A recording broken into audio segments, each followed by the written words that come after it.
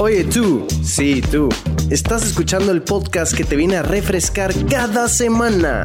Nuevas ideas, nuevas mentes y buenas vibras.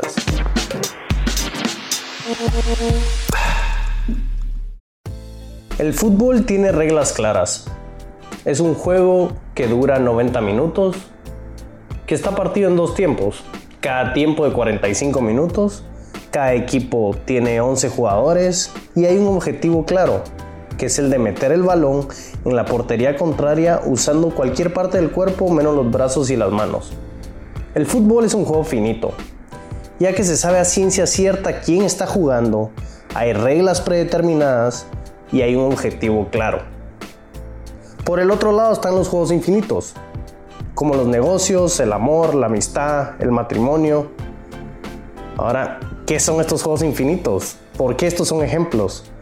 Bueno, en este tipo de juegos, los juegos infinitos, hay jugadores conocidos y desconocidos. Las reglas cambian y el objetivo de los juegos infinitos es seguir jugando. James Cars lo mencionó en los años 70 o 80, creo yo, en su obra Teoría de Juegos. Luego a este libro le han seguido varios autores y le han seguido varios divulgadores. Por mencionar algunos, Simon Sinek en su última obra, Infinite Games, o Jason Silva, que lo sigo bastante y ha hecho videos sobre esta teoría de juegos. El objetivo de los juegos infinitos es seguir jugando nuevamente. Y díganme si no, le da un sentido a pensar en grande y a ponerse metas gigantes. Habrán metas finitas en tu camino, pero tu meta o objetivo madre debería ser infinito. Es curioso, Simon Sinek menciona cómo personajes de talla mundial se han deprimido después de alcanzar su objetivo madre. Por ejemplo, Michael Phelps, luego que ganó todas sus medallas y rompió todos los récords, se deprimió. O Andre Agassi, el jugador de tenis, cuando se consagró el mejor jugador del mundo, se deprimió. ¿Pero cómo es eso?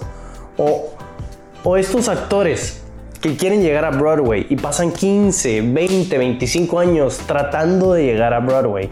Llegan a Broadway y se deprimen.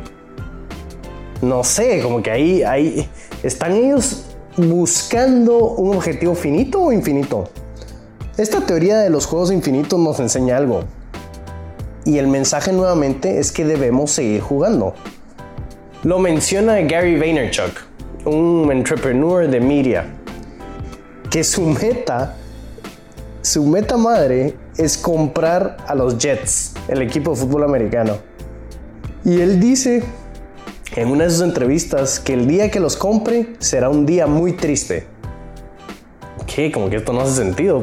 ¿Pero por qué? Alcanzaste tu objetivo supremo. Y él menciona seguido de eso: el proceso de alcanzar la meta madre habrá terminado. Ahí da otra pista. Es el proceso el que debes amar y enamorarte de él, no la meta. Bueno, ahora todo empieza a encajar cuando mencionas el proceso. O sea, tu meta madre es una brújula y es un norte. Pero el proceso que vas a llevar a cabo, tal vez durante toda tu vida, es el que te tiene que gustar. Y ese proceso es el que tenés que amar. Y ese proceso es el que te tiene que enviciar y te tiene que apasionar. Al final, el mejor aliado que tienes en este proceso eres tú mismo. Hace poco vi una entrevista en YouTube que Joe Rogan le hacía a Kevin Hart, el comediante de Estados Unidos. Gran parte de la entrevista se basó en Joe preguntándole a Kevin cómo superó un accidente de tráfico.